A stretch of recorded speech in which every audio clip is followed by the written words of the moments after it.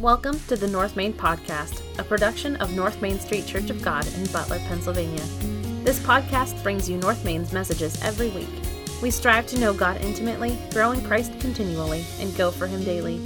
I invite you to listen in today as we explore the Bible and learn about its unchanging truths for living life God's way.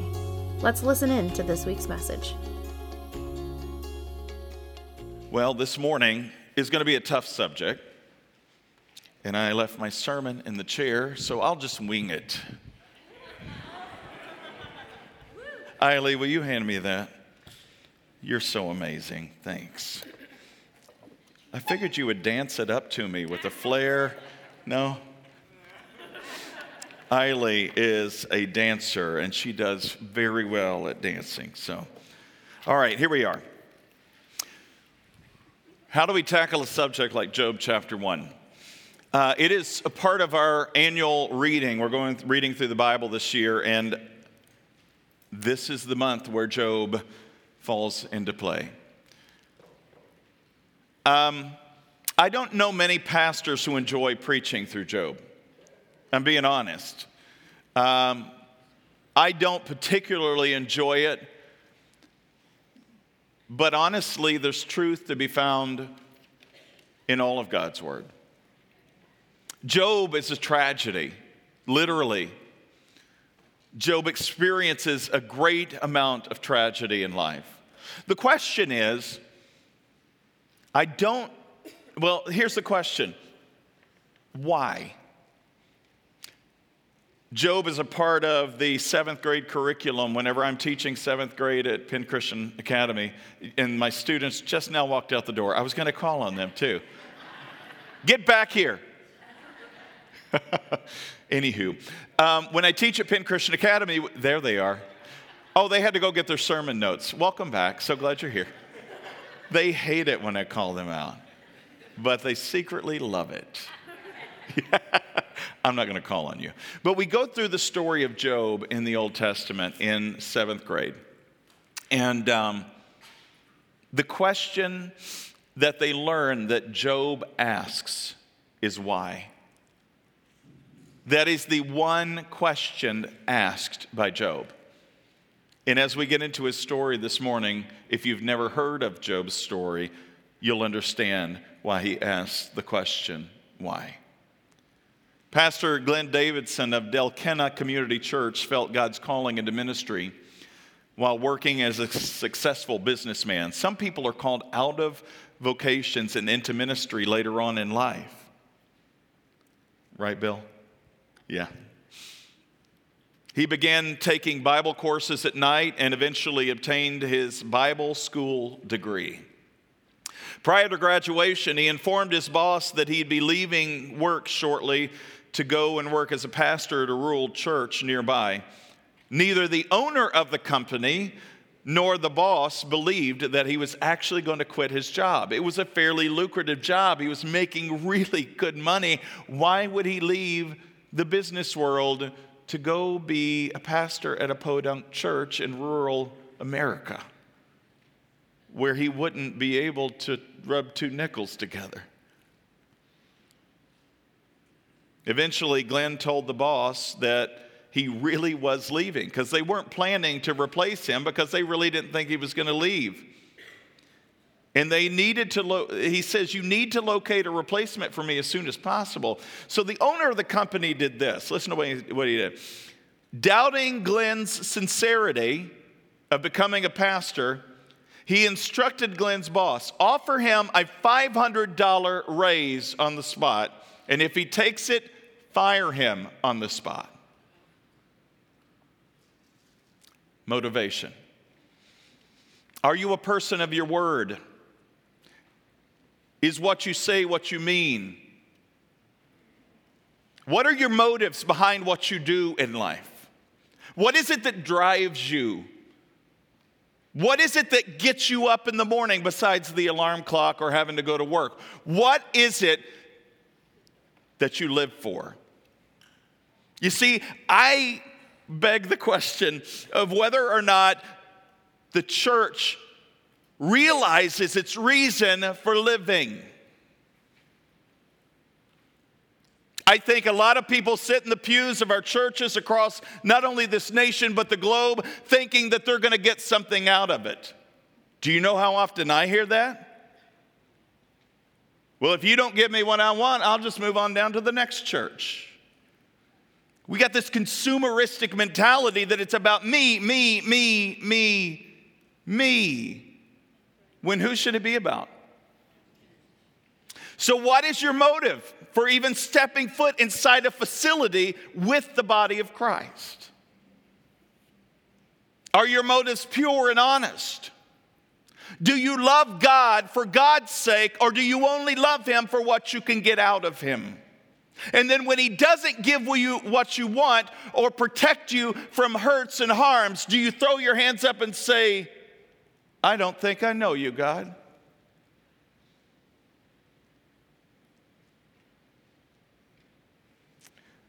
Jesus oftentimes, when He was on the earth, and we can read about this in Matthew, Mark, Luke, and John, the Gospels, He was constantly drawing a line in the sand, figuratively, sometimes drawing in the sand literally. But He drew a line in the sand. Why? Why did He do that? He would constantly have a mass of people walking with Him from town to town to town. He was the latest, greatest thing. And yes, literally He was, but they weren't following Him for who He was. They were following Him for what He did. They were following Him to see, what is He going to do next?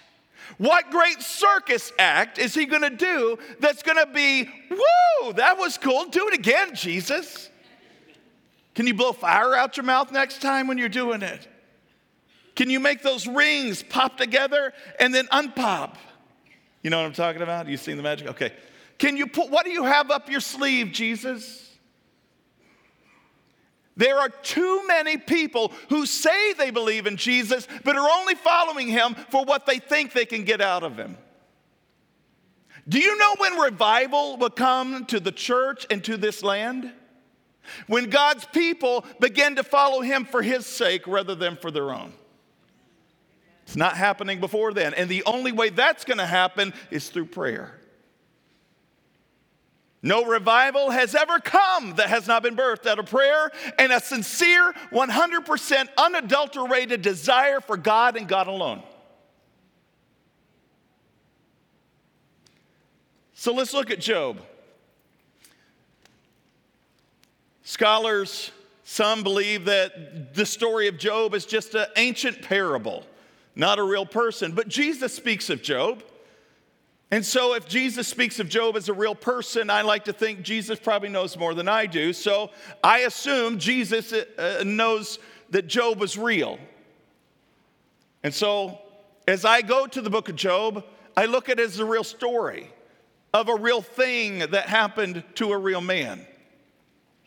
He lived in a land called Uz. It sounds like the Wizard of Oz, with Dorothy and her dog Toto, but it's a whole different scenario, okay? The land of Uz, we don't know where it is. Most scholars think they have a general idea. It seems to be, if you look at a map of modern-day Israel and you go direct east and maybe south to where the ancient territory of Edom was, it could be there, which is modern-day Saudi Arabia. It could be a little bit northern, maybe closer to Iraq. We just don't know. But we know it wasn't in the area commonly called Israel. We do know that the book of Job is the oldest book of the Bible. Even before Genesis was written, the book of Job was written. So when you look at the book of Job, consider that it was written way, way earlier than any of the other books of the Bible. And the author tells us about this Semitic man, this Middle Eastern man called Job. He had a lot going for him. And here's where we pick up his story in Job chapter 1. I'm starting with verse 1. I'm reading from the New Living Translation this morning. If your version is different, it may read slightly differently on your page.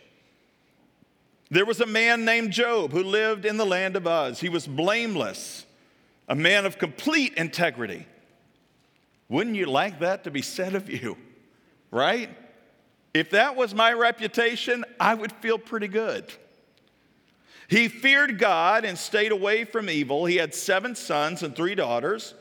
He owned 7,000 sheep, 3,000 camels, 500 teams of oxen, 500 female donkeys. Needless to say, he was a wealthy man by that day and age's standards. To have a lot of livestock meant you had a lot of wealth. He also had many servants. He was, in fact, the richest person in that entire area. Now, Job's sons would take turns preparing feasts in their homes, and they would also invite their 3 sisters to celebrate with them. When these celebrations ended, sometimes after several days, they partied hard, is what it means to say. When these celebrations ended, sometimes after several days, Job would purify his children. He would get up early in the morning and offer a burnt offering for each of them. For Job said to himself, perhaps my children have sinned and cursed God in their hearts. This was Job's regular practice. So what's a burnt offering? There are multiple different offerings in the Old Testament. A burnt offering is just this. It's where you build an altar with a whole stack of wood, and you take an animal such as a sheep or a goat, which he had plenty of. It would be unblemished. It would be pure. It wouldn't have any spots on it. He would take that lamb, slit its throat, let the blood pour out from it. They would lay it on this altar. And a burnt offering is where everything was consumed by the fire. It's what's called a burnt offering. This is an offering completely and utterly and solely for the purpose of worship and surrender to God. This was the kind of offering, if you read in Genesis about Abraham and Isaac's going up to the top of the mountains of Moriah, and he's going to be sacrificed. He was going to be sacrificed and burnt as a burnt offering. He wasn't going to keep a big toe or anything like that. I'm sorry. My mind goes like, he wasn't getting like a Lucky Charm or something like that. Is that a little over the line? Okay, so he wasn't going to do that. A whole burnt offering is keeping nothing. So why is that important? Because there were other offerings where the priesthood was allowed to keep certain portions of meat after the fat had been boiled off of it. And when the fat had been boiled off, that was a part of their sustenance, their means of living, as they would take certain portions of the sacrifice for their own benefit, which was allowed. But a burnt offering, nobody took it except God. Okay? I don't know why I lingered so long on that. Just giving you a little Jewish history. He'd get up and he would do this for each of his kids. How many kids did he have? 10. 7 boys, 3 girls. And what would happen? He would make these sacrifices just in case. It never said they sinned, but just in case they did. So these parties that could last several days. And yes, it was not grape juice. More than likely, it was fermented wine. Do you lose your senses when you get drunk? Well, we're not to be drunk anyway, right? Except by the Holy Spirit, according to the New Testament and Paul's writings. But in those days, don't you do stupid things when you get drunk? Have you ever seen somebody who's drunk? I grew up, my mom, hear me on this, my mom's in Kentucky watching right now. She loves me for that. But before she came back to Christ, she and my dad would throw these parties at the house, mainly my dad. And I would, as an 8, 9, 10-year-old, see these adults that I looked up to just blubbering idiots, staggering, cry, some, seriously, sleepy drunks, happy drunks, sad drunks. I saw it all. And a part of me was like, what in the world is so enticing about this? I mean, as an 8 or 9-year-old, I'm thinking, they act stupider than I do. All the picture to say, Job is thinking, my kids may have done something really stupid during one of their feasts. They may have said something. They may have even uttered words that were contemptible to God. And just in case they did that, I want to make sure they're purified so that God looks on them with favor. I don't want them to incur God's wrath or judgment. This is the kind of guy Job was. He wasn't an every man for himself kind of guy. He cared for others as much as he cared for himself. And his most important care was for the Lord. So then, verse 6 is when we get into the real big meat of the text. One day, the members of the heavenly court came to present themselves before the Lord. And the accuser, Satan, came with them. Well, where have you come from? The Lord asked Satan. Well, Satan answered the Lord, I've been patrolling the earth, watching everything that's going on. Then the Lord asked Satan, have you noticed my servant Job? He's the finest man in all the earth. He is blameless. He's a man of a complete integrity. He fears God and stays away from evil. Satan replied to the Lord, yes, but Job has good reason to fear God. You've always put a wall of protection around him and his home and his property. You've made him prosper in everything he does. Look how rich he is. But just reach out your hand to take away everything he has, and surely he'll curse you to your face. Job's only worshiping you because of what you bless him with. You take it all away, he will curse you to your face. All right, you may test him, the Lord said to him. Do whatever you want with anything he possesses, but don't harm him physically. So Satan left the Lord's presence, and one day, when Job's sons and daughters were feasting at the oldest brother's house, a messenger arrived to Job's home with this news. Your oxen were plowing, and the donkeys feeding beside them. When the Sabaeans raided us, they stole all the animals and killed all the farm hands, and I'm the only one who escaped to tell you. While he was still speaking, another messenger arrived with this news. The fire of God has fallen from heaven and burned up your sheep and all the shepherds. I'm the only one who escaped to tell you. And while he was still speaking, a third messenger arrived with this news. 3 bands of Chaldean raiders have stolen your camels and killed your servants. I'm the only one who escaped to tell you. And as if that weren't enough, verse 18, while he was still speaking, another messenger arrived with this news. Your sons and your daughters were feasting in the oldest brother's home, and suddenly a powerful wind swept in from the wilderness and hit the house on all sides. The house collapsed and all your children are dead.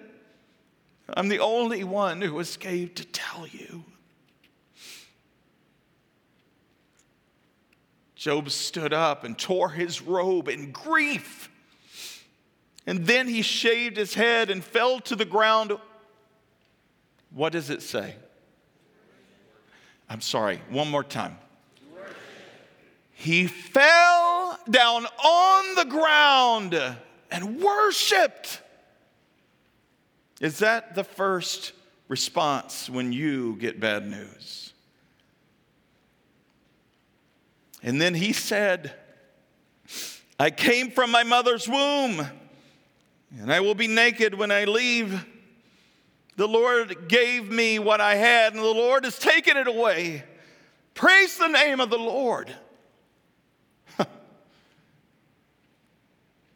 In all of this, Job did not sin by blaming God. Here's the key point this morning. Though we may lose everything, God's peace can still reign in our hearts if we trust Him.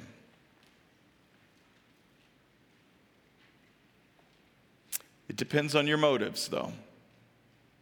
Because if you love God and worship God for God's sake, no matter what you lose in this life, He's all that you need.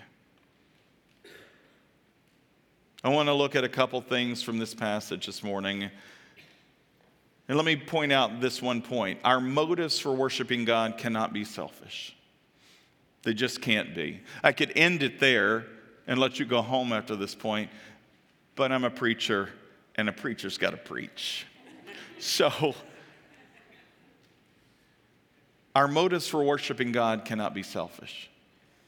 Again, as a pastor, I've seen and continue to see all too often people worshiping God for their sakes rather than for His. It's a different perspective. When we worship God for God's sake, a whole new realm of freedom and peace opens up to us. When we worship God for our sakes, when things don't go our way, what happens to our peace and our hope? We question God, as Job did. Why? God, why are you allowing this to happen? Why did you allow my child to die? Why did you allow my spouse to die? Why did you allow me to get the terminal illness that I have? Why?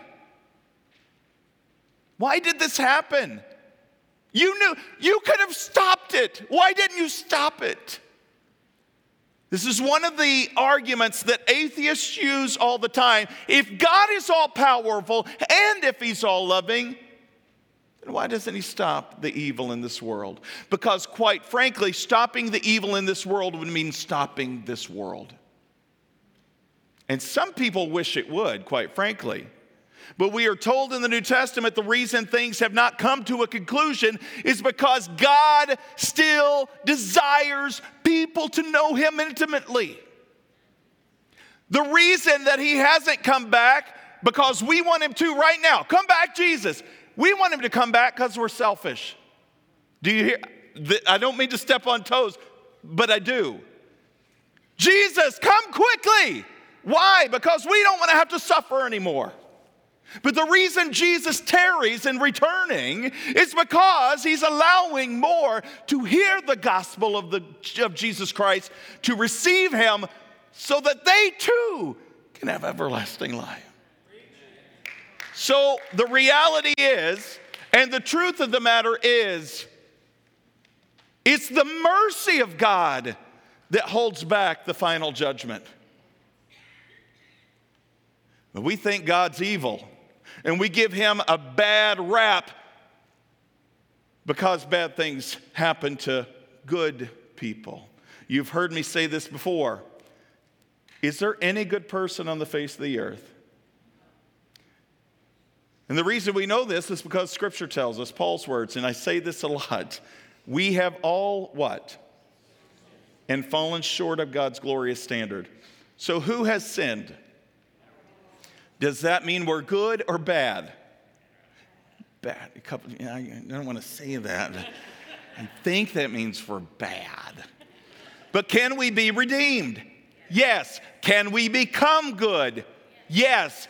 The only way we can become good is through Christ, who was the only perfect and good person on the face of the earth. Which is why when He was crucified and took the sins of all of us upon Himself, He made a way for us to the throne room of grace. And now we can approach that with confidence, knowing we will be not struck down dead in the presence of the Almighty God.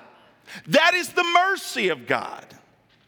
And the reason God says, I'm holding back just a little bit longer.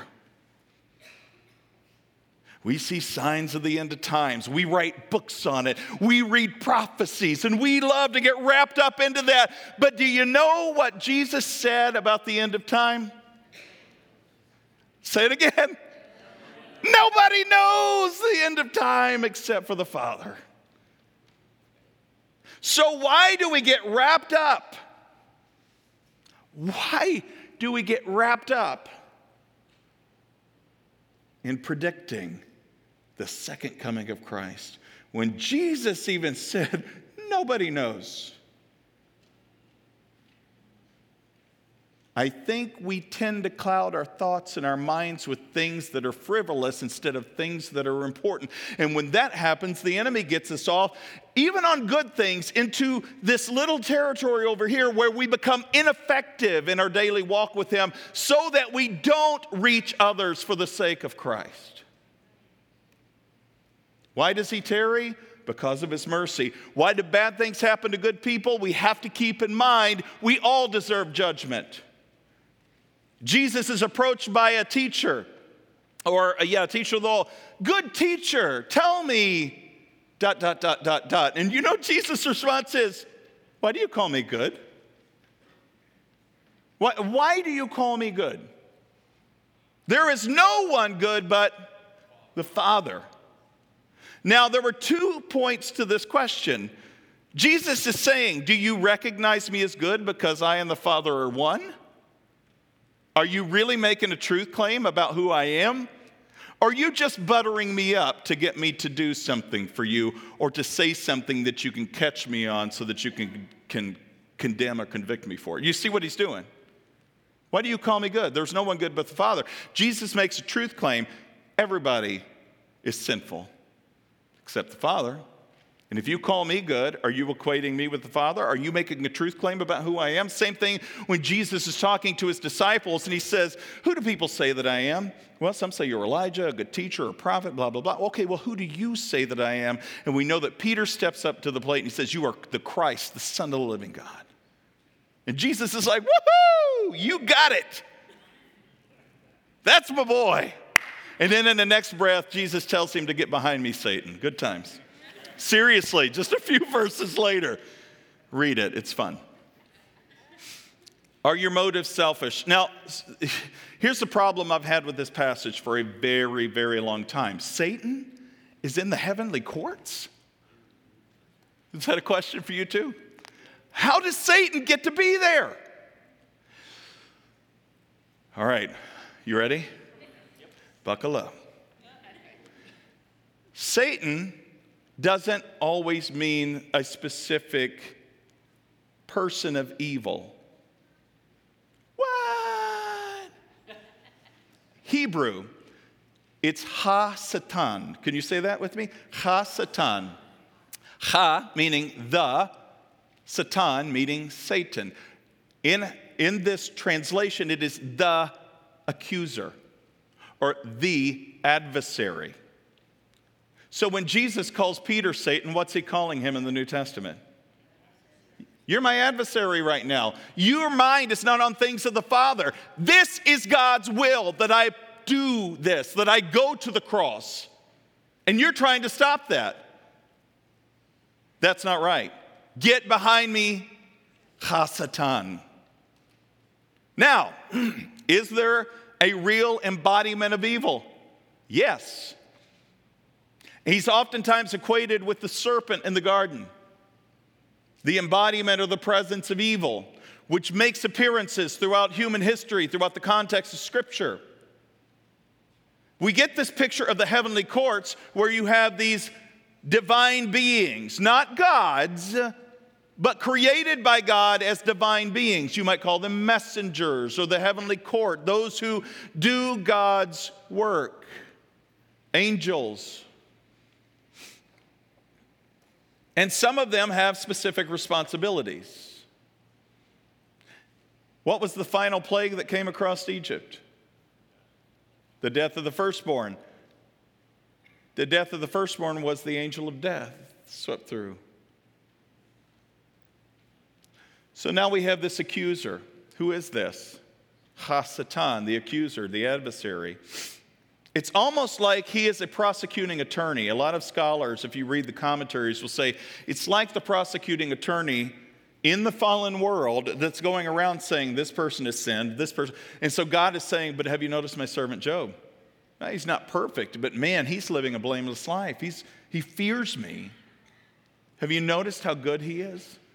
Oh, yeah, here's the thing, though, God. If you were to take everything away from him, he'd curse you to your face. He's only following you because of the blessings. If you allowed hardship to come into his life, he'd turn on you so fast.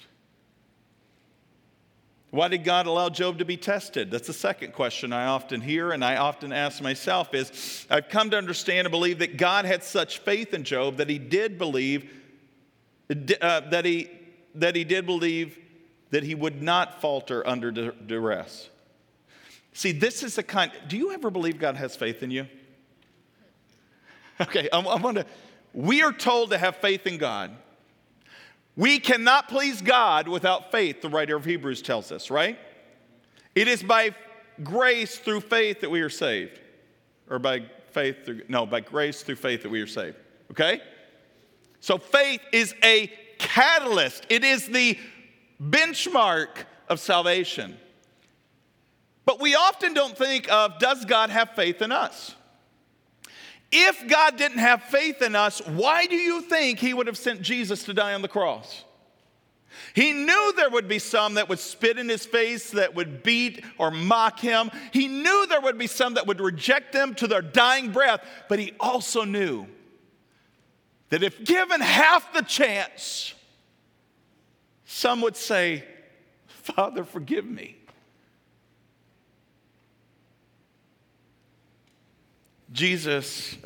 God had faith in Jonah, I contend, which is all the reason why he said, fine, go ahead and test him, but I can't. He didn't say, I guarantee you, but he said, I'm almost positive he won't turn from me. I think that's the case in Job's situation. I want you to know,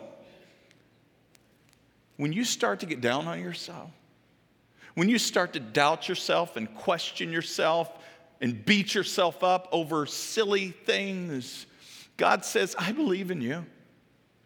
Do you believe in me? I care for you. Do you care for me? I have faith in you to do the right thing. Do you have faith in me that I am good and always do what's right? So test him. Because we are not, any of us, above being tested. What does testing do? When we're put through the furnace fires of hell on earth, what does it do to the purest metals? It refines it. And I love the story of Shadrach, Meshach, and Abednego, who would not bow to the idol that Nebuchadnezzar put in place, because when they were thrown in the fire, not only were they purified, who was with them? Someone, Nebuchadnezzar said, that looks like the Son of God. The very Christ, preeminent, was there in the fire with them. And so when you go through fire like Job does, when you go through loss like Job does, God has faith in you. Do you have faith in him? And do you have faith in yourself? The second point this morning is this. Our response to the bad things that happen in life should not evoke hatred. Oh, this is hard. Because somebody's got to get something coming to them, right? Something bad happens, it's got to be somebody's fault. Even if it's my fault, I got to beat up on somebody.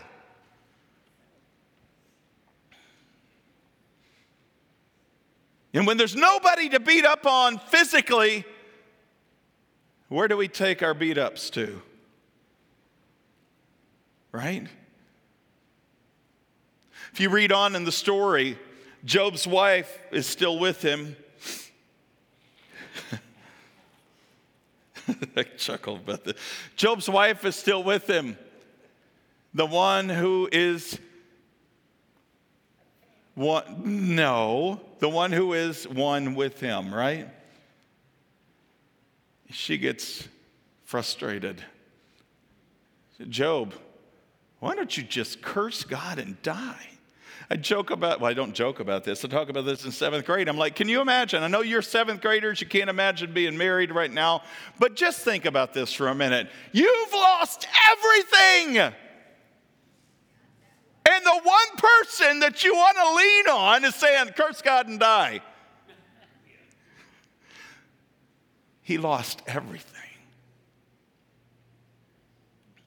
He was utterly alone. Or was he?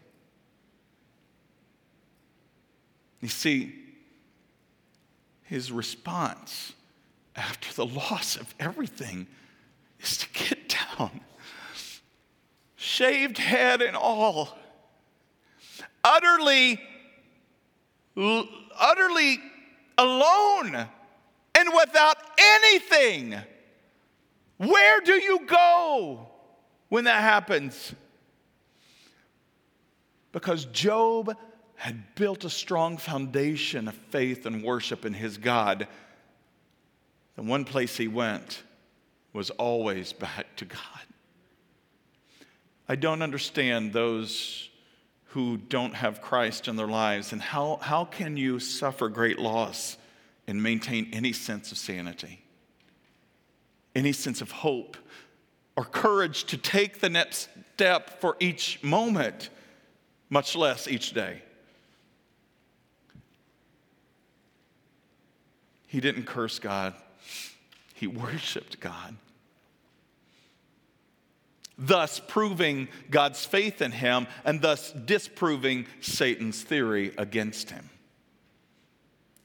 Do you prove Satan's theory against you in how you live each day and how you deal with the battles and losses in life? Do you give in to the tactics of the enemy who seeks to steal, kill, and destroy every ounce of who you are?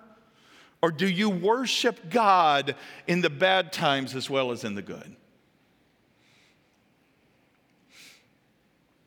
Our hope to make sense, the third point is, of evil in this world, especially when it affects us directly, is by trusting in God completely. This sounds counterproductive, I know. But it's not. See, this is the total revolutionary idea of faith in God, is that it is countercultural to the rest of the world. It should promote trust in God when we go through bad things, because he's the one with all the answers and the know-how on how to fix what is broken. So where do you go? It says in all of this, Job did not sin by blaming God. The question truly is God to blame?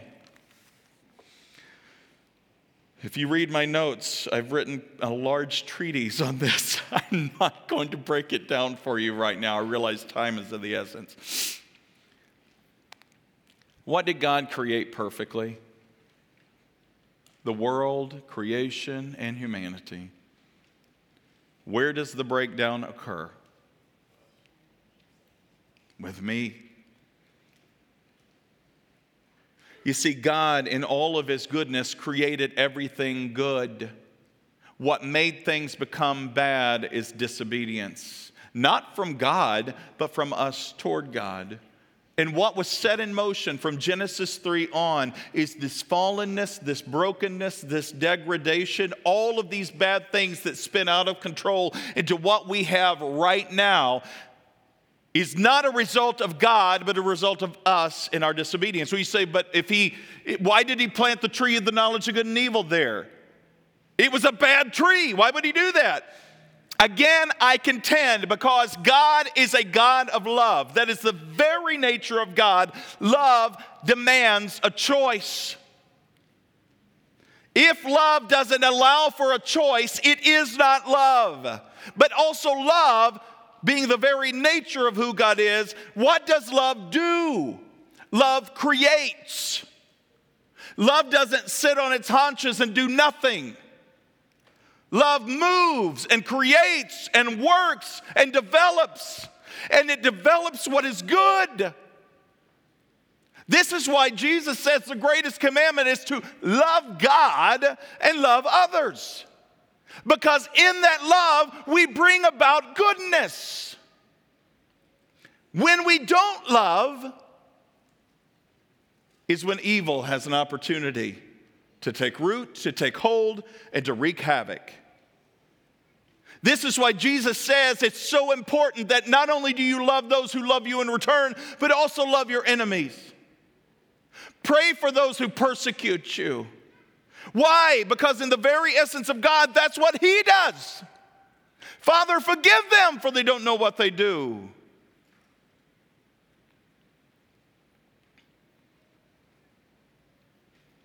Love is the defining factor of God. So is God to blame? I guess if you want to take it to the nth degree, God created the potential for evil to exist, but he could not have created a world in which we could be loved by him and love him in return without the option to reject him. This is a great philosophical context and concept, because if you look at any other possibility of a created order, this is the best of all scenarios that could have ever been created, even though it's broken. Why? Because if God did not give the option to not choose him, they would have been forced into submission to his love. Is that love? See, one of the things that God cannot be is contrary to his nature.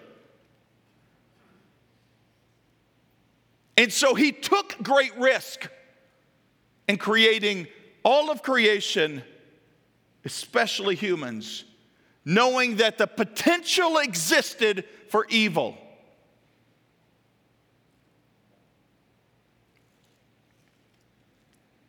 And then you flash forward in the picture, and you have people like Job, who by the world's standards are good people. They're God-fearing. Even God says he's blameless and righteous. Didn't mean he's sinless, but it meant that he was a good man. But he wasn't perfect, because he was born into a world of brokenness and sin and sorrow. And that's what happens to all of us, is we are affected either directly or indirectly at some point in time in human history by evil. You cannot help be touched and tainted by evil, because we live in a fallen and broken world. The only hope for salvation from this mess is through Jesus Christ. It's to worship God. It's to pray. It's to seek his face. It's to fall on our knees and worship in the good and the bad times. And to surrender to the fact that he is not only love, but he can be trusted even when we don't understand what we're going through. I'm going to close with this. On February the 11th of 1962, there was a magazine called Parade Magazine. You guys remember that? It published the following brief account. Itself a commentary on artificial motivation, entitled "Still Munching Candy" was the title of this article. The article was a glimpse into the life of a famous world leader. Listen to what it states. At the village church in Kolonovka, it's Russia. I don't speak Russian. Needless to say, it was a small Russian city, okay?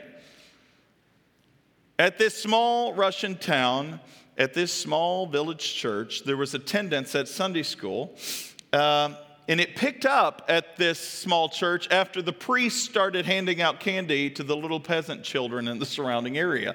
To get them to come to church and to Sunday school, he would give them candy. You want some candy, little kid? Sorry. I'm sorry, I digress. That is a horrible analogy here. Please forgive me. One of the most faithful was this pug-nosed little kid, pugnacious. And he recited the scriptures that the priest gave him with proper piety. He pocketed his reward, and then he fled into the fields to munch on it. The priest took a liking to this little boy and persuaded him to attend the church school. Well, this was preferable to doing household chores for this little boy, which his devout parents excused him for, to go to this Catholic school. By offering other inducements, the priest managed to teach the boy the 4 Gospels. In fact, he won a special prize for learning all 4 Gospels by heart and reciting them nonstop in church. It's pretty amazing. Now, 60 years later, this was in 1962, mind you, he still likes to recite scriptures, but in a context that would horrify the old priest. For the prized pupil who memorized so much of the Bible was Nikita Khrushchev, the former communist czar. As this anecdote illustrates, the why behind the memorization of Scripture was fully important as the what. The same Nikita Khrushchev, who nimbly mouthed God's word when he was a child, later declared God to be non-existent, because His cosmonauts, who he launched into outer space, didn't find him there. Khrushchev memorized scriptures for candy, the rewards, the bribes, rather than for the meaning it had for his life. You see, artificial motivation will produce artificial results. When pressure comes on the church, when persecution comes on the church, attendance goes down. Why? Because I'm not motivated to receive the persecution. I'm not motivated for Christ enough to withstand the persecution. I'm only motivated for what I can get out of it. Why do you go to church? Do you truly believe in God? And are you truly in the relationship with Him for His sake? You see, Jesus says, if you want to save your life, what do you have to do? You lose it. For my sake, He says. But you lose your life if you hold on to it. What's your motivation? What can you gain? We're going to watch this clip in just a moment. It's going to be actually our call to the altar. Worship team is not going to come forward. I will have you stand. But this clip is a song of Job. It was written by, actually formulated for the story, which is a Bible script, Randy Frazee. And it's going to be shown here in a moment. It's about 6 minutes long. But I want you to see on the screen what it might have been like for Job. But in the midst of that, I want you to know the altars are open. If you come to my right, your left, somebody will pray with you. You don't have to pray alone. But if you want to pray alone, I have an altar on this side that to my left, your right. You can come and pray to God. Again, God meets you where you are. You can pray in the pew. But here's the challenge today. And the challenge is, if you were to lose everything, would you still worship God? Are you motivated to believe in Him and to worship Him for the right reasons? Would you still trust Him if everything was lost in your life, but all you had was Him? You see, in the end, all we really need is Him. The pharaohs of Egypt tried to take things with them, but their tombs still contained the treasures of life, and they couldn't take it beyond the grave. So even if you lost everything, would He still be enough for you? Let me pray over you, and they'll start the video. Heavenly Father, I would like to think we're motivated by a sincerity of heart to truly know You as we are fully known by You. But I've been around long enough to know that there are people that only follow You for what they feel they can get out of You, and then when they don't get it, God, they curse You, or they reject You, or they walk away completely. I pray that those within the sound of my voice this morning wouldn't do that. That rather than running away when the going gets tough, that they would press in even harder to You. That, God, they would find not only solace, but peace and comfort by knowing that You are trustworthy and that You are love. Have Your way this morning, God, in Jesus' name. Amen. Would you stand with me? Thanks for joining us this week. Check back next week as we dig deeper and go further in our understanding of God's Word. Make sure to visit us on our website, www.northmaincog.org, where you can learn more about us. If you found value in today's message, we'd appreciate a rating on iTunes, or if you'd simply tell a friend about the show, that would be helpful too. Donating to the ongoing ministry of North Main is easy. Just go to our website and click on the Give tab at the top of the screen. Thanks for listening. We look forward to you joining us again next week.